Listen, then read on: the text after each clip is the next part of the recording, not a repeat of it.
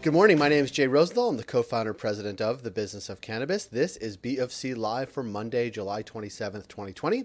This and all other B of C Lives are available on our website at businessofcannabis.ca, as well as wherever you find your podcasts. Coming up, a conversation with Denis Adigimov of CanDelta for our regular Ask the Experts segment on Monday. He'll talk about edible product development regulations in Canada, which is an important conversation if this is one part of your work. Tomorrow, Brett Chang will be joining us on BFC Live to talk about New Zealand's legalization effort, and our benchmark newsletter will also be released tomorrow. Wednesday, we have a special program where we will go behind the scenes of a Toronto cannabis retailer that is about to open. On Thursday, we will have our regular weekly check-in with Liz Tahura from BDSA.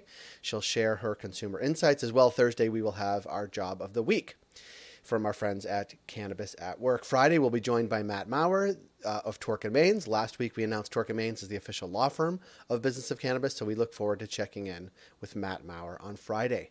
We have some events coming up this Wednesday, July 29th at 7 p.m. Eastern Time. We will have a Cannabis Forward Education and Networking event called Can BC, Lead Cannabis in Canada. Again, it's presented by Robic. It'll be hosted in Vancouver by Council 45. On Friday, August 7th, we will have a program, Lunch and Learn, with CanDelta, titled So You Want to Open a Cannabis Retail Store. It is a follow-on to a series they are releasing on a weekly basis under the same title. Then, on August 27th, it's a Thursday evening, we are co-partnered with Diversity Talk for a Cannabis Forward Education and Networking event titled Social Equity in Practice. Tune in for that as well. You can always find us on Twitter, LinkedIn, Facebook, and Instagram, and on our website, businessofcannabis.ca. As always, thank you to our partners, BDSA, Cannabis at Work, Cannabis Benchmarks, CanDelta, and now Torque & Mains. And we are protected by our partners at Alsit. Enjoy this conversation with Denis Adigimov of CanDelta.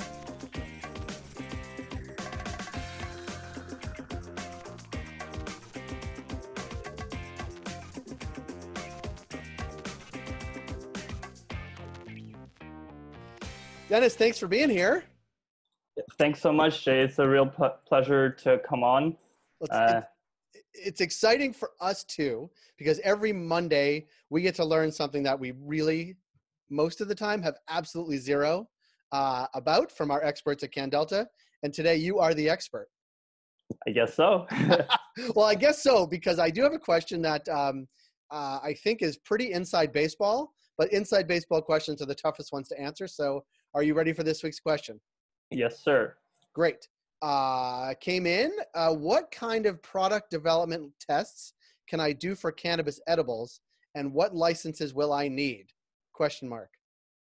Well, that's a great question, Jay, because like any food manufacturer, you want to make sure that you're making a good product that consumers are going to like before you put it out on the market.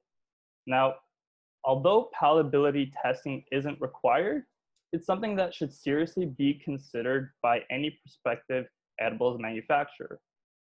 Now, to make edibles, you need either a cannabis processing license that authorizes the production of edibles, or a cannabis research license for product development. So there are some allowances permitting limited research and development for existing processing license holders, but regardless, if the goal is to test the consumer's enjoyment of your cannabis product, that requires a cannabis research license because those subjects are going to be tasting or consuming cannabis. Additionally, you need to consider the kind of outcomes that are going to be measured. If you're measuring therapeutic variables such as onset time, pain relief, and duration of the effect, then that's going to require a clinical trial authorization in addition to your cannabis research license. Most tests that involve therapeutic effects on human subjects do require clinical trials, which can be very lengthy in scope and something to avoid if your product isn't being marketed as a therapeutic. Now, sensory tests, which examine the consumer's perception or preference that's based on sight, smell, touch, and taste, do not require clinical trials when the testing is limited to consumer cannabis products that are not represented as therapeutic agents. Palatability testing falls specifically under that category of sensory tests, and it's a very common practice in the food industry. So to do palatability testing for edible cannabis products that are in development, that would require having a cannabis research license, but not necessarily a clinical trial authorization. So for a research license, there are several requirements you're going to need. You're going to need to develop a protocol that summarizes the proposed research that you want to conduct, a calculation of the amount of cannabis that is going to be needed for the research, and also an idea of the duration of time that you're going to need to do the research. You'll also need to find a licensed supplier that'll agree to provide you the cannabis needed to do this research. These research licenses can be effective for up to a maximum of 5 years or less, depending on the protocol, but they can be renewed if the research keeps on extending. There aren't that many requirements to a research license, especially when compared to a processing license. So it might actually be a good idea to start product development by initially applying for the research license. And eventually, as you develop your formulation and start growing your facility, the site builds, it expands, you can then apply for the processing license so that you'll be ready to sell your tailor-made products as soon as possible. But keep in mind that if you apply for a research license to develop cannabis edibles that are intended for human consumption or tasting, you're still going to need to adhere to GPP requirements and should have a preventative control plan as well. These are both required for processors that make edibles anyways, so it helps to have them done ahead of time. But there are alternative methods you could try to test your products, even though they might not be as reliable. So for example, you could do palatability testing of the non-infused versions of your 2B cannabis products, and this will not require a cannabis research license nor a clinical trial authorization. But you need to be aware of where you can make that non-infused food. The cannabis regulations prohibit cannabis processors from producing, packaging, and labeling non-infused foods that are intended for sale at the same site where cannabis is being produced and stored. So in theory, nothing is stopping you from making a non-infused recipe at home for fun. But since this is a product that's going to be manufactured for the public, sanitary standards need to be maintained, and therefore we'd suggest a professional industrial kitchen to be used. And these can be rented, or another alternative is you could partner with an existing food manufacturer to produce a small batch of your cannabis-free food for testing purposes. The issue though with testing the non-infused version is that cannabis can have pretty strong flavors with all their terpene profiles, that it could completely change the way your product tastes. So maybe you could tell there are a lot of ways that this can go, which is why this question does come up from time to time. Yeah. And the answers can vary really depending on your operations and goals.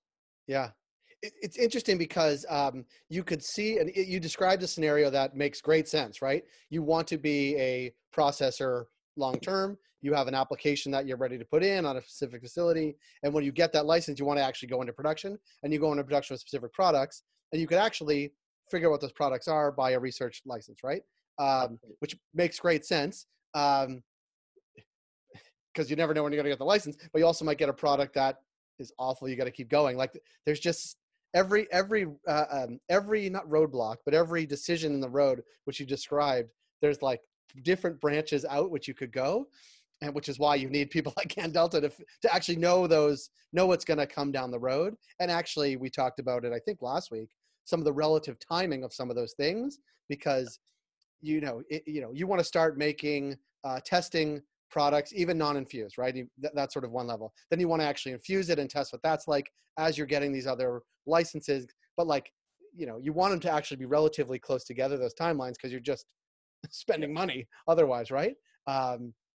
And are we seeing, I guess the question is, and I don't know if you know this, but are we seeing lots of people sort of testing these products before they get their license in an effort to get ready for when they do get their license? Is this pretty common? That is something that we do see with a lot of coming applicants, is them getting started on developing their processing license application and submitting at the same time an application for a research license so that they could start working on their product development as they're working on building out their facility for a full-scale processing operation, for sure. Yeah. It's interesting because because we do this a lot. We talk to you guys about the regulatory side. On Wednesdays, we talk to our consumer insights friends at BDSA, and what we often talk about is like different flavor profiles, market openings that they've seen in other mature markets, what they see here. Certainly, we've also had on a contract gummy manufacturer based in Edmonton, and like everybody's trying to like figure out the licensing, the product, the consumer research that it's marrying up against. It's like it's not Yeah. it's not like, hey, let me make the best product, because you make the best product and some may already actually be in the market with that. You may get the best product, but you're 3 years out from actually getting getting it into market. It's like it's all of these things on parallel tracks with knowledge about what's happening across that makes the industry so challenging, right? Like it's Absolutely. really interesting. Absolutely. And it also varies between the different product formats. You know, like a gummy is different from a chocolate, is different from a drink. And it's easier to do product development and testing for some of these than for others. Yeah. Like, I mean, drink, especially if it's a dissolvable distillate thing, like with all due respect to everybody else, like that's a real science. It's even new science, right? It's breaking membranes in your body. Whereas a flavored gummy is really about the flavor potentially, not necessarily about the process to get it into your system. And chocolate, it's about the interaction a lot of times, I believe, with the actual chocolate and the cannabis. And what does that mean? What does that do to the flavor profile? Yes, but also the onset and all those things. Yeah, you're absolutely right. With beverages, they're a whole beast on their own in Yeah. terms of dissolving it properly and maintaining flavors and maintaining it to be distinct from a regular drink. There's a ton going on there. And actually, we've had this conversation about Alberta took chocolates, at least first part of the summer, off the shelves because they couldn't deliver them without melting, which is another sort of, Yep. It's also challenging, right? And I was telling you before we came on, we were at birthday parties this weekend, and all the kids' chocolate had melted before they got a chance to eat it. But it doesn't melt on the shelf because it's sort of standard chocolate, because they've have 100 years of like trying out products, so it doesn't melt till you actually get it outside and it starts melting, right? Like it's all of these things are. I mean, I find it fascinating. I think the cannabis geeks that watch what we do find it really interesting, but also understanding the sort of regulatory environment that underpins it all is perhaps the most important thing to success, which is why we like checking with you guys on Mondays.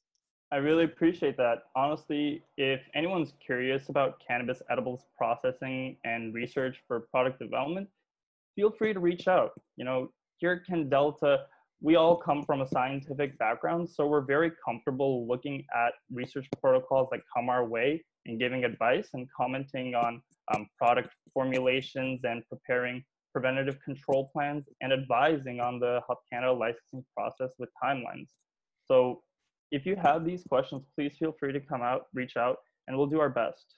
Yeah, I encourage that too, because we've checked in with a lot of folks on the team, and every week not only do we learn something new, but the backgrounds of the people that we're learning from are also quite compelling and interesting. And we have some more stuff coming up. What you want to? I don't know if you want to describe or I can describe, but like we do this every Monday. We check in with the experts. You guys, we have a question, you guys answer. Those questions come to us. We feed them to you. You guys get the answer. But you guys are in the midst of like an article series about retail. We have something coming up on August 7th. So go ahead. Yes, sir. So we are doing this retail article series, which has piqued a lot of interest. So it's a really good opportunity to come check us out at this lunch and learn that we're doing about 2 weeks, happening on August 7th. Yeah.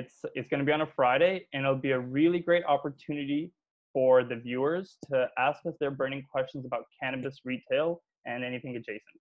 Yeah, and I've been reading the articles too that have been coming out. Super interesting. The titles, it's under the sort of umbrella of "So you want to open a cannabis retail store," and so every week there's a different theme, and so we'll be through about halfway through the 10-part series when we do the lunch and learn on August 7th at noon. You can find out and sign up on businessofcannabis.ca, and then there'll be 5 more after. But that midway point, I know there'll be tons of questions, so we look forward to sort of hosting that. But you guys obviously will be answering the questions. We'll just be providing the format to actually do that.